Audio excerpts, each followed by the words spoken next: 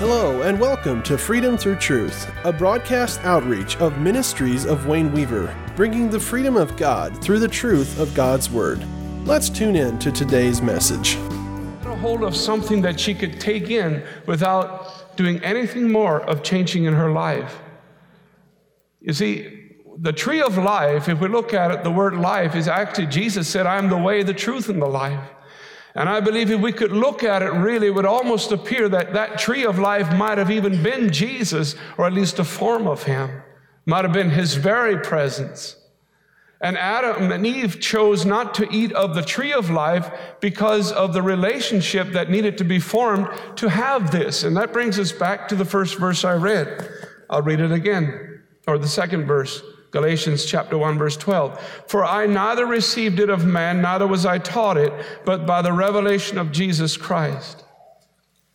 I was not taught it, I received it by revelation, that the God of our Lord Jesus Christ, the Father of glory, may give unto you the spirit of wisdom and revelation in the knowledge of Christ. Not of the knowledge of Christ.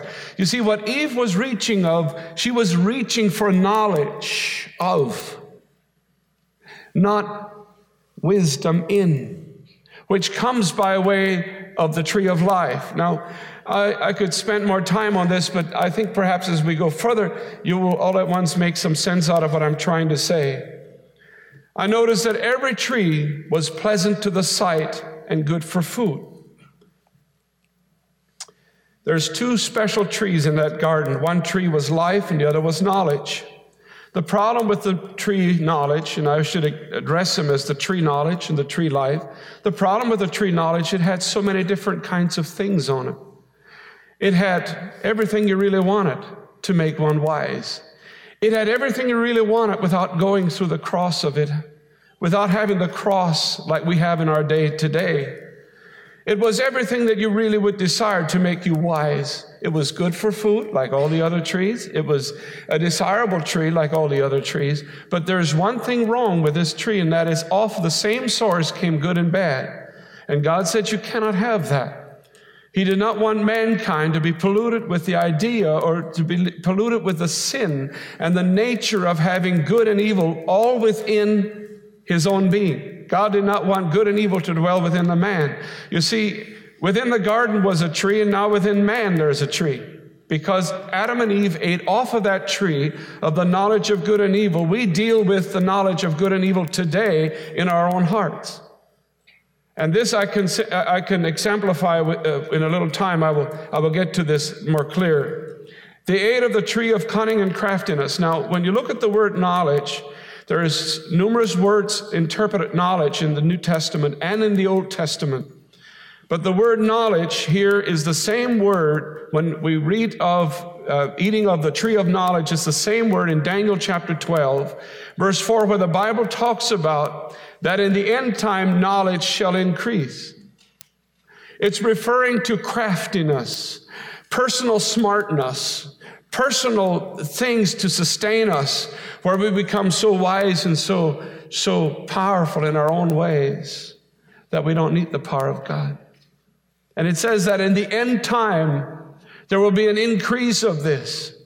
The same knowledge that was eaten off of the tree at the end time will, I believe, explode. And like I have told you before already, if we would take a graph and we take it from here and take it to there, and that would be from the beginning, from the garden, and this would be the day we live in. We would come down with a little pointer where knowledge is basically going the same distance and the same heights on a chart until we come all the way over to where we are today, and all at once it would spike extremely high.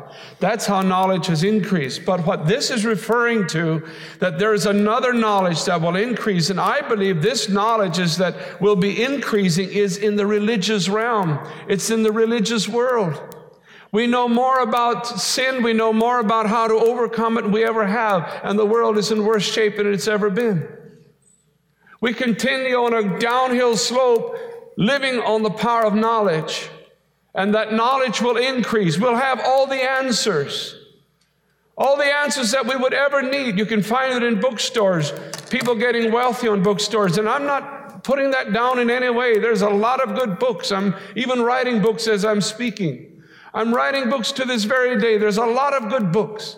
But what I'm saying is knowledge shall increase. People will turn to knowledge to better themselves by their own strength and by their own power, by the things that they ate off of the tree, not by a relationship that they have with the tree of life that changes the inner man and the inner nature. And some of this comes because when we now have, as all of us are in the guilt, that have the power of that knowledge within us, so we could turn. We have the two trees right within us. Romans chapter 7 talks about it. We have those two trees, and we can walk in whichever we choose.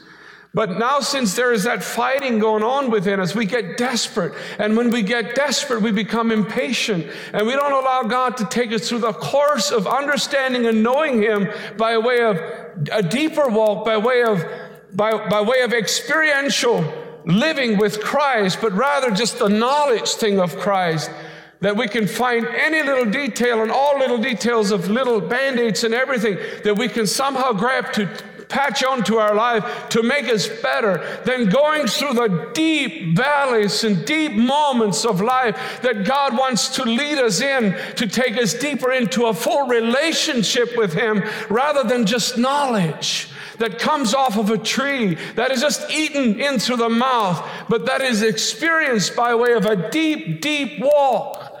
Sometimes personal defeat, sometimes some very deep moments, some very deep failures can even come to bring you down, to keep you to that place where you long and you lean onto Christ rather than just knowing about Him, where you experience Him. I noticed that in the book of Revelation, it says at the end, they were dressed in white robes, it said. And one of them said, "What are these that are dressed in white robes?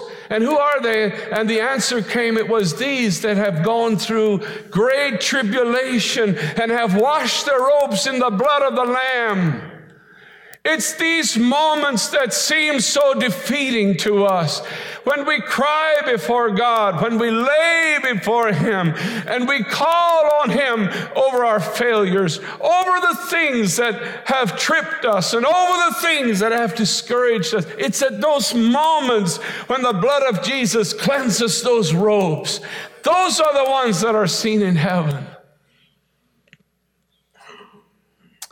God is not looking at your failure.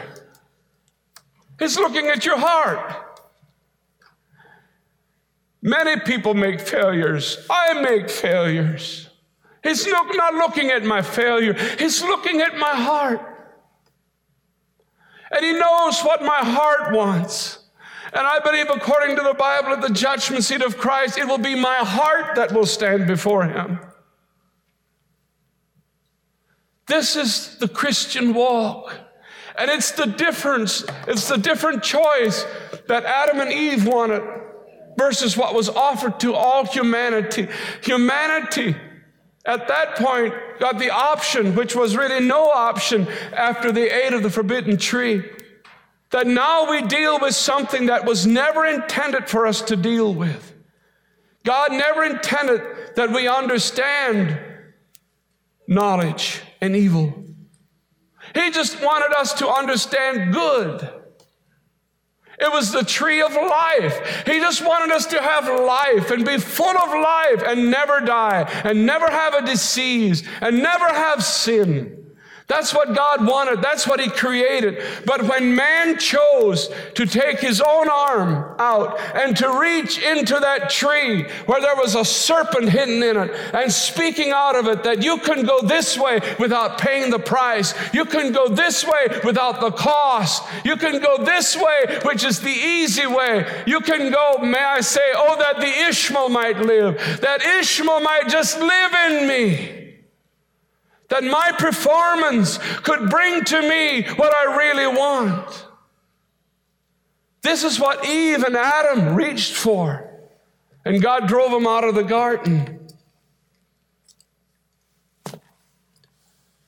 I see this. It must be a most frustrating life for people that only have it up here.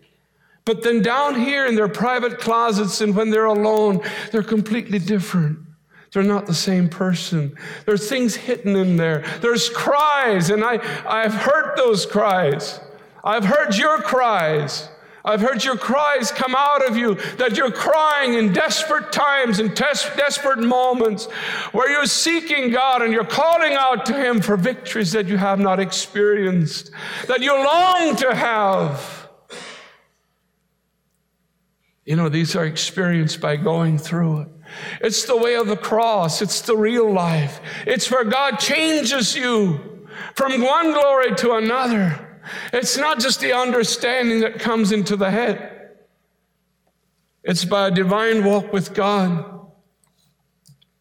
It says the tree of knowledge. If you look at it in Greek and Hebrew, it says it's the cunning and craftiness. In Luke chapter 11, verse 52, woe unto you lawyers. I want you to see this. Woe unto you lawyers, for ye have taken away the key of knowledge. Ye entered not in yourselves, and them that were entered ye hindered. The act of the key of knowing. And I hope if there's lawyers in here, I don't know if there's lawyers in here or not. If there happens to be, I'm not against them. But I just want to show what they do. You see, when somebody gets in trouble with the law, without a lawyer knowing that person at all, he will basically tell that person what that person needs to plead. If that person just killed somebody, if I could use that as a grim example, if that person just killed somebody, the lawyer will tell that person, do not confess. That lawyer will then tell that person everything that person is to say without forming any relationship. It's all knowledge. This is what a typical lawyer will do. A lawyer will present you. A lawyer will speak about you. A lawyer will present you or represent you and put words in your mouth that you need to have. And then it says here in Luke chapter 11, 52, woe unto you lawyers, for ye have taken away the key of knowledge. The real key of knowledge. Ye entered not in yourselves, and them that were entering ye hindered.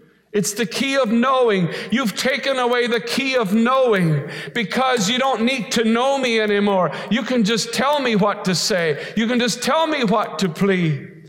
I don't have to walk through the depth of finding out and knowing. And this is based also on the basis where Paul said, oh, that I might know him and the power of his resurrection and the fellowship of his suffering. Paul said that I might know Jesus and the depth of who he was and the understanding of who he was by way of suffering, by way of understanding much deeper that it is entwined and interwoven in my physical being. He said that I might learn Jesus that way, not by way of a presentation from a lawyer where he will tell me what all to speak, where I'll use my best wisdom to say it, but by the power that gets interwoven through sometimes the horrible defeats that I make, and then my sacrifice, and then my confessing, coming to him and being real before God in true worship, and showing him and telling him my weaknesses. In this, he says, lawyers, you have kept people from entering into him. You've taken away the key of it. The key is to come down and walk in humble human form, to walk where God meets us as little children, not as somebody large, not as somebody that knows it all. This is where God, see, this is the division between the two trees. The one tree is a tree of life, and that's the one that you'll always get life from. Tell me one person that hasn't surrendered their life to Christ and given everything to.